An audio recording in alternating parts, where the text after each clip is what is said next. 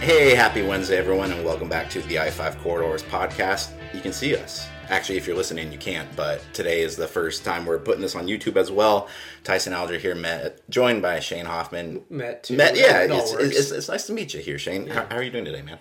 I'm doing well. You know, we've been doing this in person for about a month now, which has been a lot more fun than Zoom, but it feels a little bit more official now that we got the camera.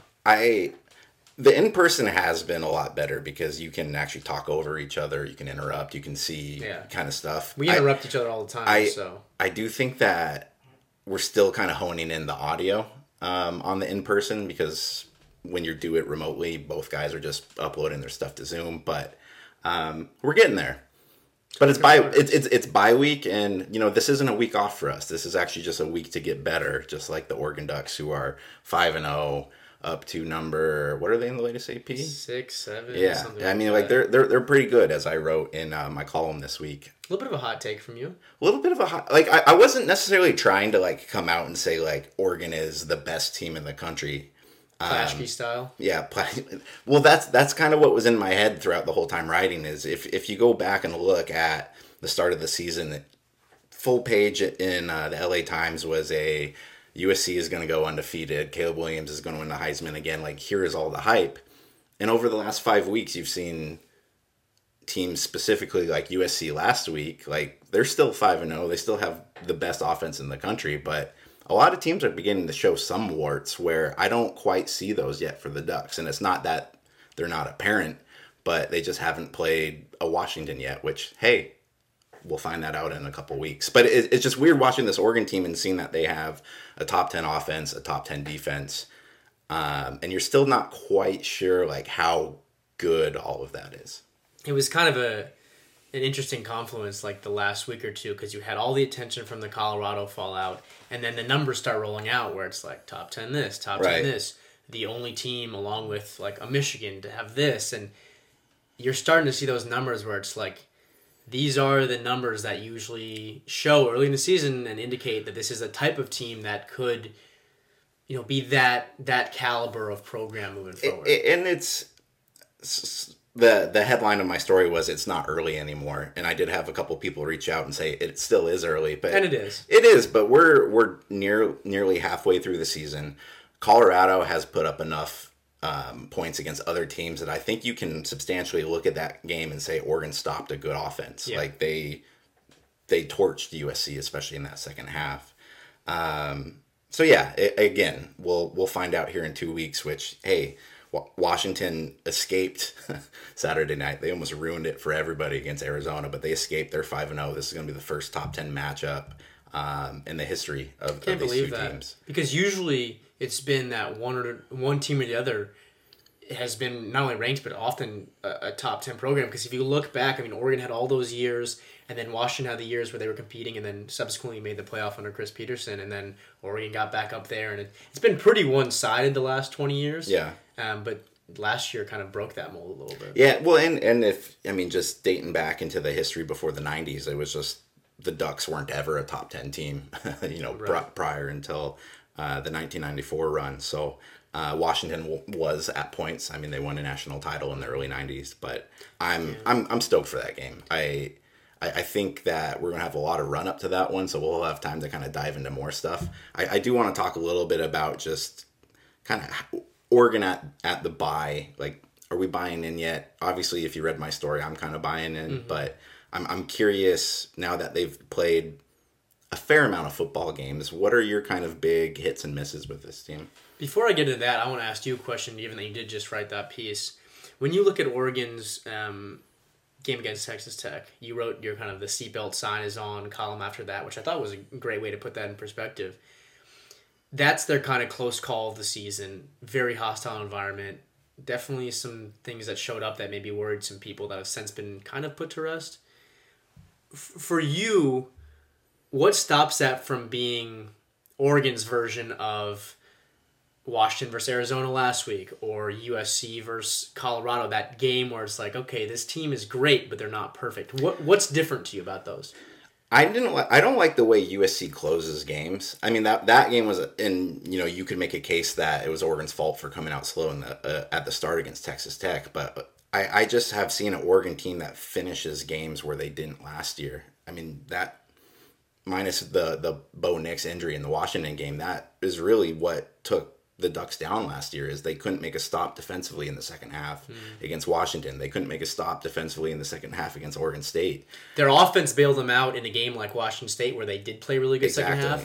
But you're right, the defense, now you probably have a lot more confidence in that unit in terms of they could swing a game down the stretch. Yeah, and so for them to be able to make plays on the road against I don't think Texas Tech is a great football team, and we've seen that since, but that was a good offense. Yeah. They made plays in that you have a quarterback who can play in the fourth quarter and in the fourth corridor.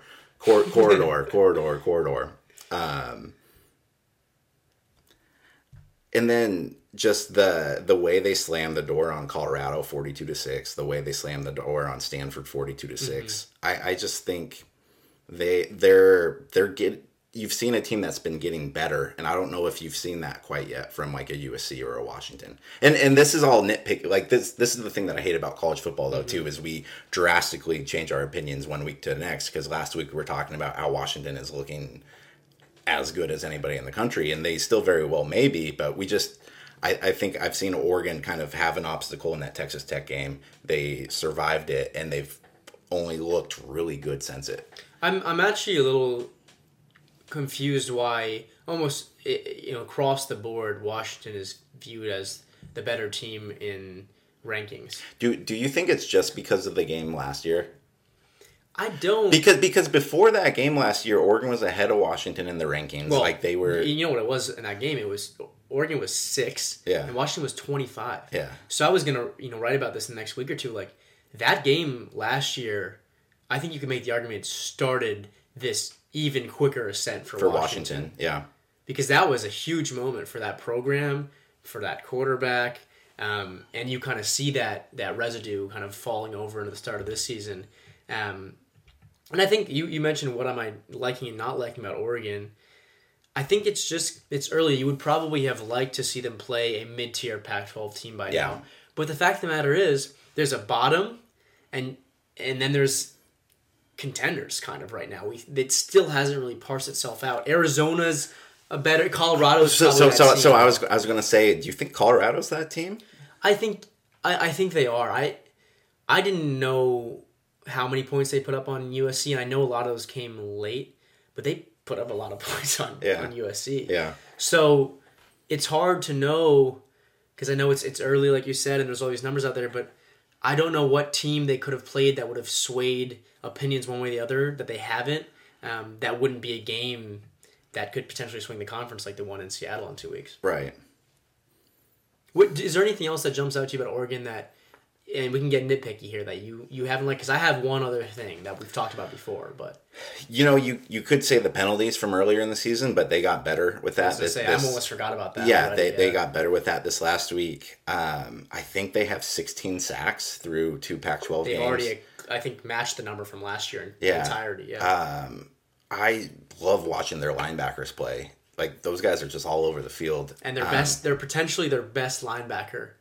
At least profile-wise, Justin Jacobs, potentially their best, hasn't even played yet. Yeah, and then the secondary has been hawking. Like I just Kyrie Jackson's injury will be interesting to watch. But, exactly. So it's last year. Again, maybe it's early, but at this point last year, you could see that the defense just wasn't clicking at times. Like I remember. It was probably around this time last year, people were like, why does Noah Sewell only have 15 tackles through X amount of games? Why? It was a lot of like, why isn't this happening?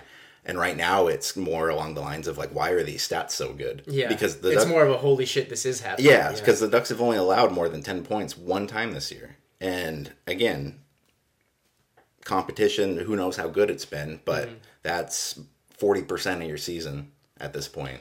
Well, and it's easy to have pass defense metrics skewed early in the season when you are blowing people out, because a la USC, Colorado a week ago, when teams are down, they pass more. Right. And Oregon's been slamming the door early and then, putting all their weight on that door and not letting up.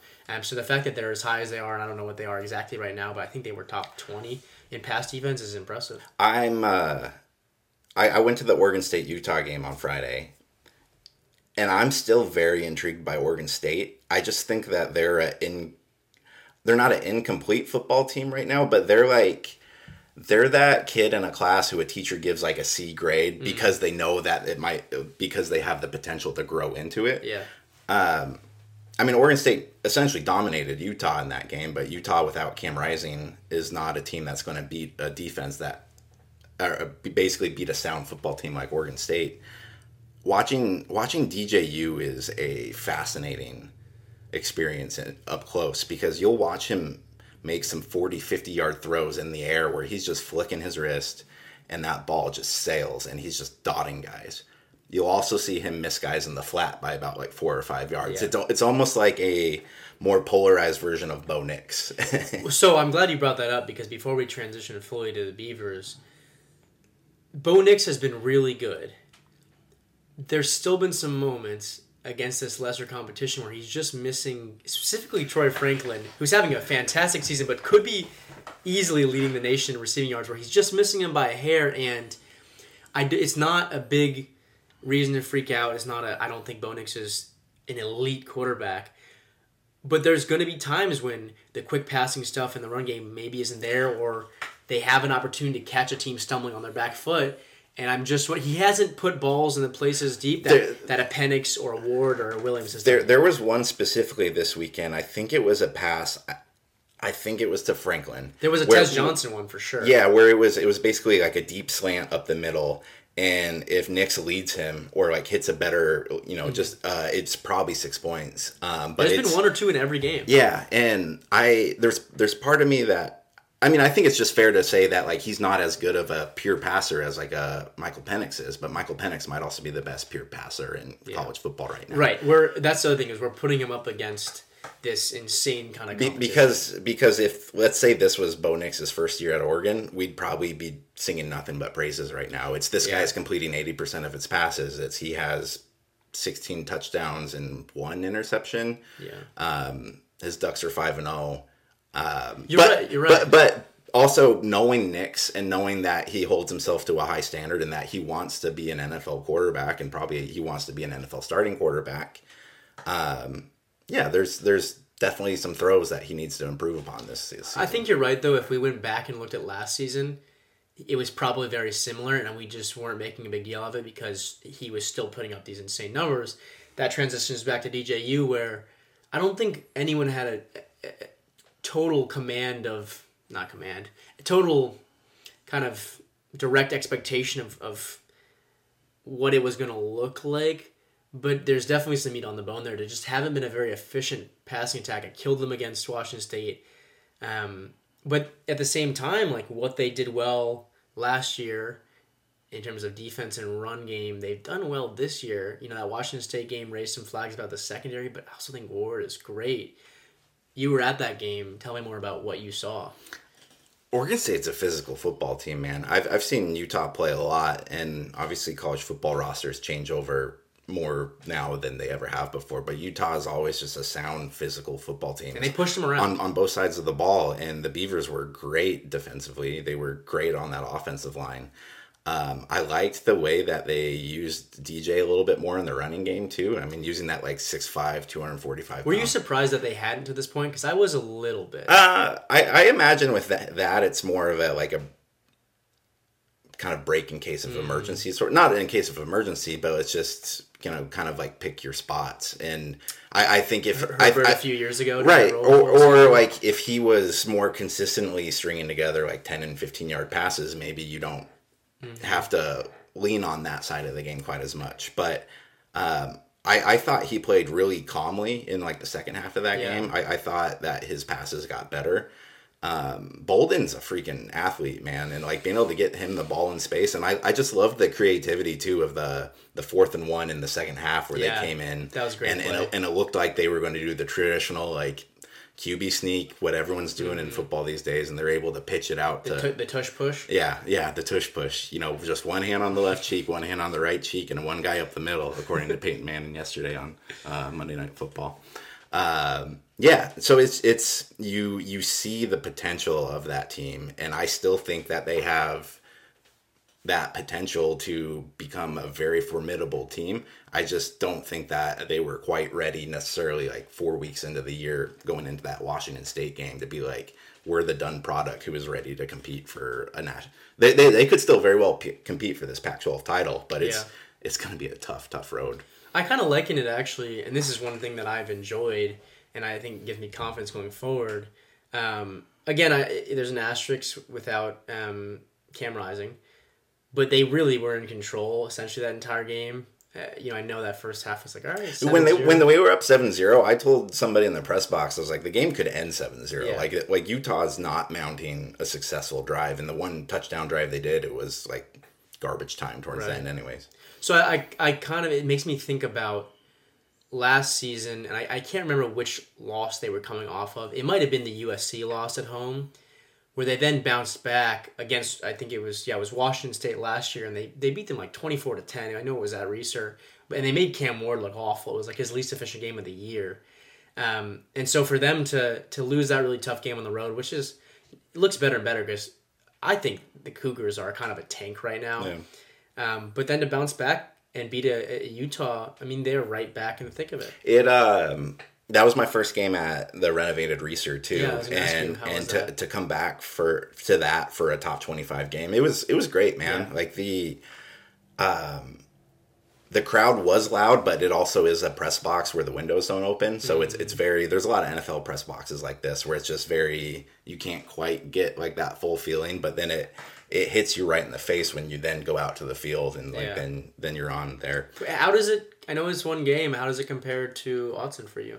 Sound wise, vibe wise, it was. I mean, again, it's hard to compare one to the other. It was very loud. The press box shakes up there a little bit too because they built it up and there's seats right underneath you, and so they're pounding their feet. Can't be worse than what we dealt with last year. No, not remotely. It's unique in its own way. Autzen kind of has a little bit of like a mystique to it, but like when you're on the field at this new Reser, that stadium goes like it goes pretty vertical up on you. I like a good vertical stadium. Yeah. It's what makes like Husky Stadium look so daunting. I do. I also really do like, if I was a fan, the one thing that I like about baseball games is like there's a lot of places that you can go to just like drink your beer and like stand and watch and not necessarily be in your seats. We did in the Braves Stadium. Yeah, exactly. Atlanta, and that's the whole kind of main concourse at Oregon State is like they call it Beaver Street, and that was nice. And then you saw it happening last year, and I was even just like when I leave the press box to kind of walk around, like I ended up wanting to just hang out there. Yeah, so it was.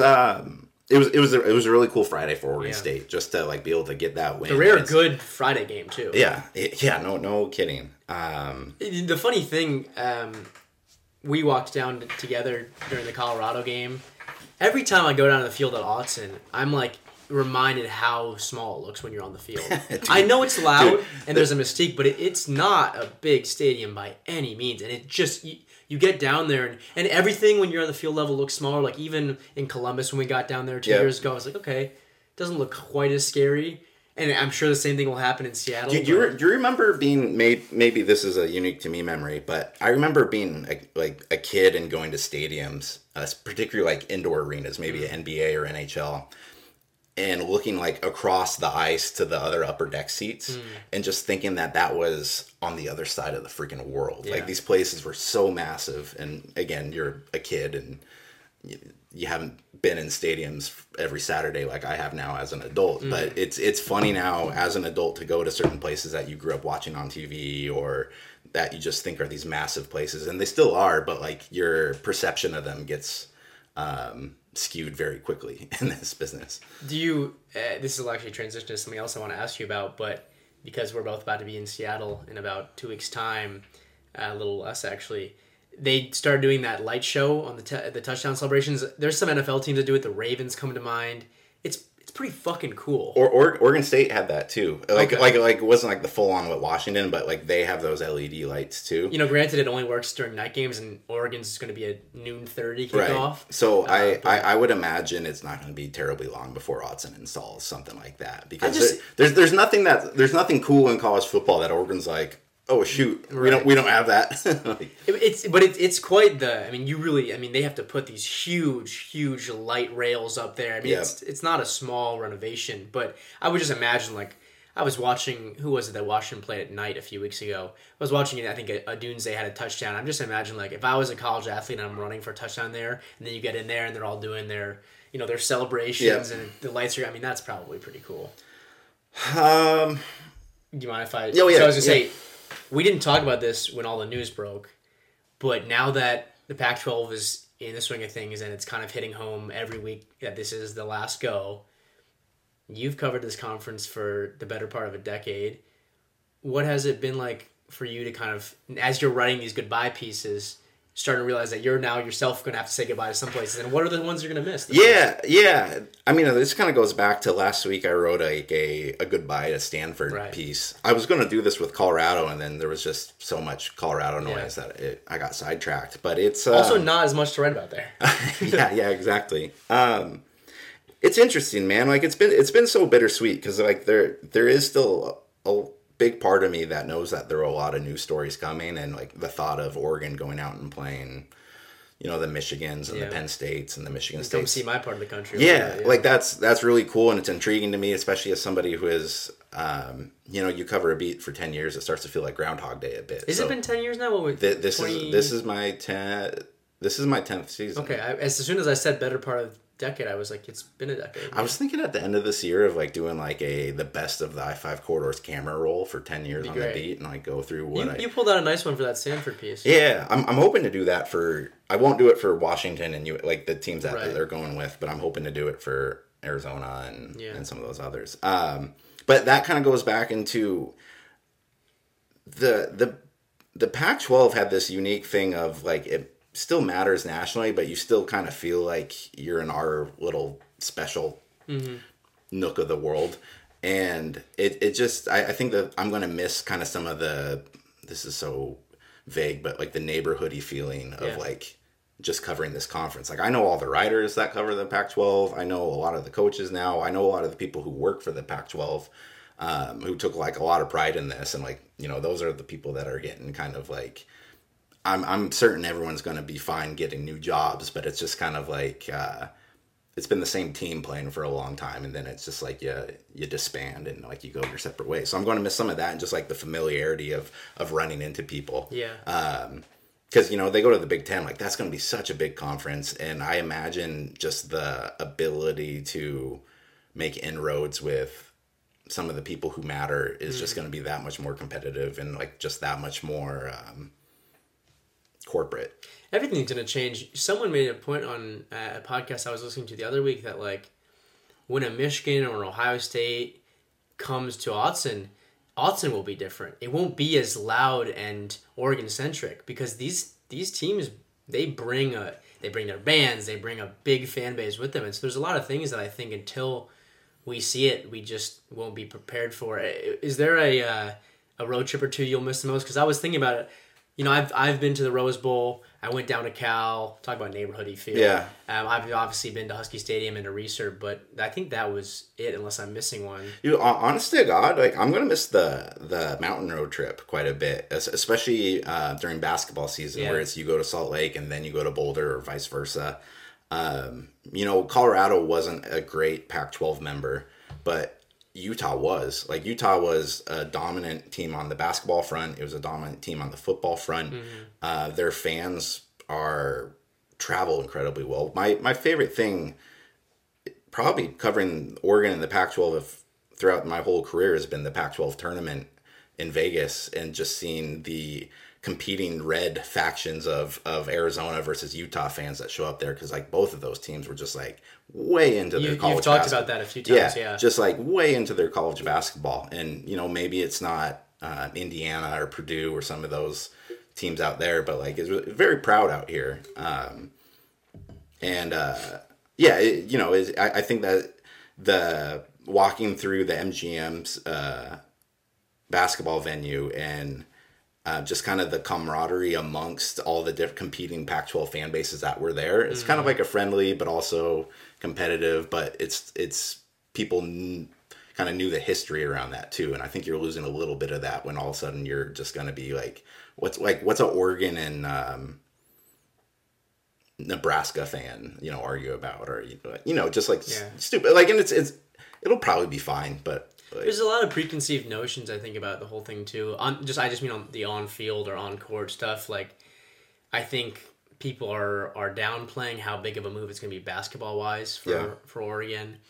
But you look at on the football side, and I know it's easy to say that this year when the Pac-12 is historically strong throughout, Big Ten football outside of like 3 or 4 teams is disgusting. Yeah. And it has been disgusting. And so I think, pretty soon some of these Pac-12 teams already included are going to get kind of sucked down into just the pit of despair a little bit. It was like, not to say that they'll struggle, I just think it's going to be ugly, disgusting games a lot of the time. Going back to what you were saying about traveling fan bases and stuff like that too, like, every year whenever Oregon has like a big non-conference game, you'll see a fair amount of Oregon fans get out to Ohio State or like to that Georgia game. But even in those instances, it's way outnumbered. Mm-hmm. And that's usually like, there's some very fortunate Oregon fans who are able to travel for like every game. But I know a lot of people kind of like pick and choose 1 or 2 road trips to try to get to a year.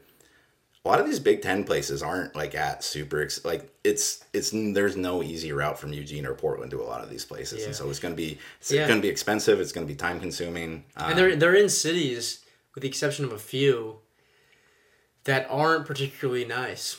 And I think it's going to make a lot more sense for Big Ten fans or alumni that have the fiscal capacity and ability to travel to want to go to these West Coast schools. The LA's, the Oregon, Washington, because you can make a full trip out of it. Right. You're not going to go down. I mean, Ann Arbor is beautiful. That's why Wisconsin always travels so well to the Rose Bowl. Actually, Madison is super nice. Yeah, but East Lansing. Yeah. Oh man, that honest to God, when Oregon played Michigan State in 2015 for that one, that's probably my least favorite road trip that I've had. I had a flight. Sucks. I had to stay in like West Lansing, which is even worse. Lansing in general is just a tough place to be. I think my hotel was behind an Applebee's. Yeah.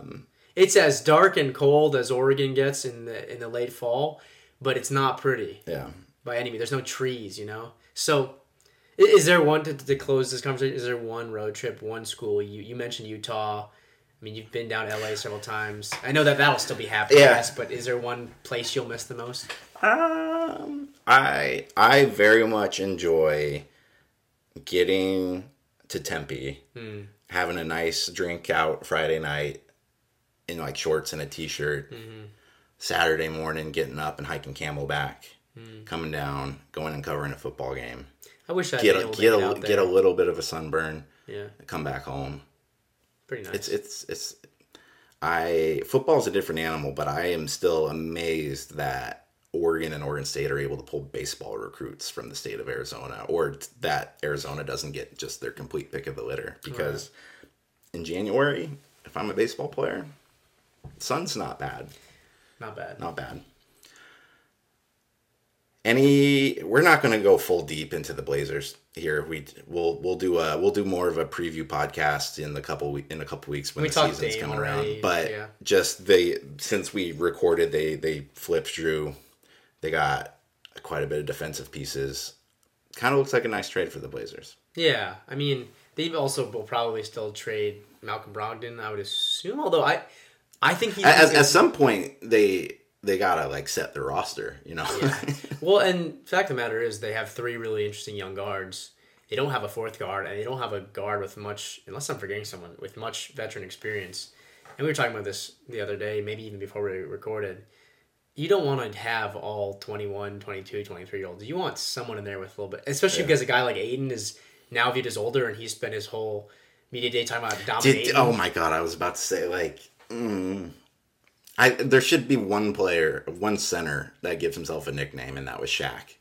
And then I think after that, yeah, we'll see how that goes over. I don't hate the confidence, and I also think Do you think writers should have nicknames more often? I feel like this is a pretty nicknameless. Well, give me do you have anything with your name that could work? Let's continue. Okay, we'll do it. Maybe we'll do a draft of that later. Yeah. No, I think the Drew trade made a lot of sense because Robert Williams, like if he was coming in and he was expected to be the starting center, given how injury prone he's been, I don't think that would make much sense. But to have him maybe pair with Ayton, I don't think they'd be on the court together too much. But as insurance for one another, I really like. All of a sudden, you went from probably the worst center situation in maybe the league. I liked Eubanks, but with Nurk, like to maybe one of the most exciting and defensively, certainly one of the better ones. And it clears the way for these young guards. I don't think you can say enough about what Cronin did the last few weeks now. Who's the best team in the NBA right now? Yeah, because I guess the Celtics get a lot better. I'm going to still say the Nuggets. I don't think that the hype for the Bucks and the Celtics is undeserved. And I think it's very likely that it'll be one of those years where people will start saying the Eastern Conference Finals is the finals. But the Nuggets... Did the Lakers get better at all? The Lakers... Because that's man, still going back and watching that, remembering the Western Conference Finals, which was a sweep, right? But that was probably the most competitive sweep I've ever seen. Like all those games were pretty darn close. For me with the Nuggets, you could make the argument they got worse through who they lost versus who they added this offseason, and you could make the inverse argument with the Lakers. Anthony Davis had a good bill of health when it mattered last year. Don't know if that'll happen again. Yeah, what are the chances of that happening right. 2 years in a row? LeBron, again, like, I don't want to be the guy that's like, this is the year, but I don't think it's getting better. Yeah. And meanwhile, I think the Nuggets are. I don't really see that being a team where the disease of more sets in because of Jokic and what that does, where he kind of permeates that down the roster. So I would say the Nuggets, but, I mean, I can't wait for that first Celtics Bucks game. Yeah, it's going to be fun. I'm excited. I can't believe how quick the NBA season snuck up on me. Like, we had Media Day Monday, and now all of a sudden, preseason. I was texting with Greif yesterday, and I had forgotten that it was Media Day. And I was like, hey, you got any ideas for Washington Week? He's like, I'm fresh out, man. And I was like, then I saw him, like, tweeting about Kawhi, and I was like, oh, right. Like, you're gone the next 9 months. Like, I'll talk to you later, buddy. He doesn't get a break, does he? No, man. Well, and what's cool about his job, too, is, like, he really enjoys what he's able to do when off the beat. Like Greif's, like, huge in the track and field and has kind of been establishing the LA Times presence there, like, leading up to the next Olympics. Mm-hmm. But, yeah, I don't know if I can do, like, the full NBA beat writer grind, man. There's a lot to write about at all times of the year, but to have to pump out content. At the same time, my Marriott status is as bad as it's been since I got into this business. I was actually just thinking about that the other day. Is that something I should start doing? Well, you should probably get like a job first. Yeah, probably. Yeah. Anything else? Oh, you have a cool piece that's out on the corridor today. You went and profiled Ricky Bella, the head chef at Palomar. Am I pronouncing that correctly? Palomar. I would really highly recommend everyone who's listening to this. It's a free story today up on the corridor. It is not sports related. It's more kind of, I mean, there's some Blazers layered in, but Shane came to me with an idea of you and your buddy Linus wanted to do like an audio visual writing combo story, and I thought this came together really nicely. It was super fun. I mean, I think you could probably relate to this when you are so used to doing one type of writing about one type of thing. Any chance you get to branch out, there's a little bit of anxiety that comes with that, and then it's immediately filled with this sense of like admiration for something that's different and pride for the work that comes together. There's always going to be some hiccups, and I think this is far from a finished product in terms of the vision for a story like this and the multimedia aspect, but it was really fun to just get a fresh perspective on things, and quite honestly, to talk to someone that wasn't a coach or around sports. Well, and that's what I thought was cool too, because if you go through and read the story, as you can hear my dog barking in the background, if you go through and read the story, you would text me and was just like, hey, can we attach audio snippets and layer them within the story? And with Substack, you can do that, and it just adds so much of a different color and flavor to it than like just, I've been talking to Dan Lanning way too much. Did seeing that, I didn't know how easy it was either, but did you seeing that and how it played out? The gears in my brain are going. I was going to say, do you have any ideas of how you might move forward? forward? Yeah. I mean, honest to God though, too, you've probably run into this where you are doing an interview and you're like, man, like the audio from this is really good, and like the way that this, we take a lot of pride in being able to like illustrate through our stories of like how somebody talks or sounds or whatever. But like sometimes, especially in this case with Ricky, like they just talk in such a certain way that it just I like the way that is able to highlight certain things that maybe the writing's not able to. Even when the audio quality isn't amazing, like I don't think it was amazing for this story, and if you were doing a phone interview, it certainly wouldn't be. But it goes back to what we were talking about a week or two ago now, where it's just there's that line of like, do I include this, do I not? And if it could be summed up in like a minute long or really ideally less audio clip, then it's like perfect because it does your job without you having to do much. Right. It's like they kind of complement each other. Yeah. So I would, I'm hoping to see you do more stuff like that. I think in general, it's really cool. What did you eat when you were at Palomar? So I went back. So I didn't eat anything the day that we were there. I went back, had some croquettes. Those have been on the menu for a while, so I don't think that was a Ricky Bella thing, but those were delicious. Ceviche, that was really tasty. We got I believe it was a tuna dish. That was pretty tasty as well. Kind of sear on the outside. It had some nice accompaniments. And then a really good fried rice, shrimp, pork belly. But there was so much I wanted to get, and I'm definitely that person that goes to restaurants and I'm like, I'll order this, but can you get this so I can try that? Exactly. Which I'm liking that more places are going to family dining route where it's like get a few things and share. But it was a phenomenal. I get so stressed out in those situations, to be honest, because I go through like the inner fat guy thing of like, will this be like, what if I like this more than that one? And like, it's not bad to have leftovers. Yeah, I know, but you like I also don't want to like look like I'm hoarding this one. If, yeah. It was tasty. I would recommend it. I will be going back. Yet another great restaurant I've had since I've been here. Any other food places you've been to lately?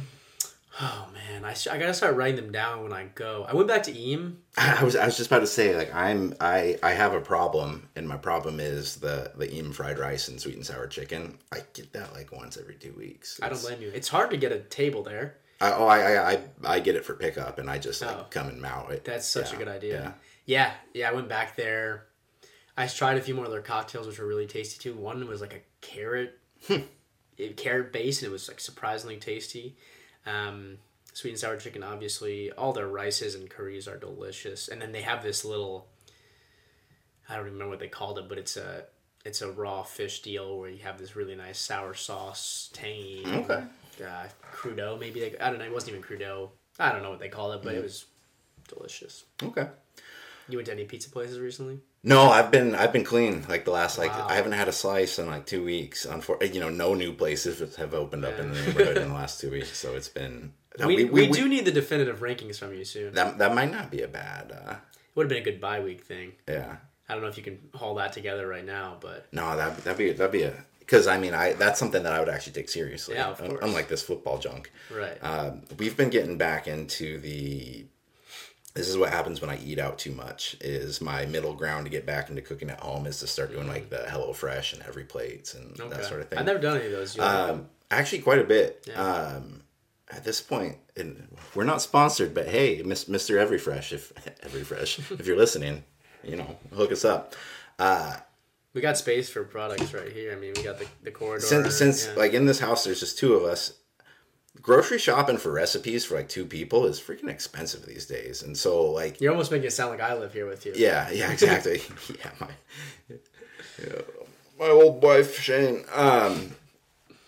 So yeah, it's a nice way to like kind of like we'll do it for a couple weeks, and then by the end of it, it's like I start thinking like I have better ideas of what to do with this than that's what gets me back into buying food at the grocery store. You've been known to make a mean sandwich or burger here or there. Oh yeah, I text you every once in a while. Like, is that kind of your specialty in the kitchen? Kind of like my work here at the I-5 corridor. I don't try to like pin myself down into like one thing. Obviously, it's all substance based. Yeah, I make a pretty mean mushroom pasta. Really? I'm pretty good at barbecue. Yeah. What's the key to the mushroom pasta? A good wine. In the sauce or just with the pasta? In the sauce. Okay. It's more the sauce that I'm good at Right. making there. It's like a cream wine. You reduce it down, mix it in with a little bit of Worcestershire and caramelize some onions. Okay, I'm gonna have to make that one of these times. I mean, if anything, I'm hitting at least the keywords that sound good. Yeah, we could have it presented Worcestershire. for the podcast. Yeah, next exactly. Time, maybe. Now that we're doing this on video, hello America, goodbye America, and if you want, we could put your logo right here. Just get in touch. Hopefully, maybe a caffeine-related product reaches out to us. Have that. Do you think I haven't been lively? Is that? I haven't been. I mean, it is by week. Yeah. Guess what? Well, next week's Washington week, so I don't think that'll be an issue. All right. Thanks for listening, everybody.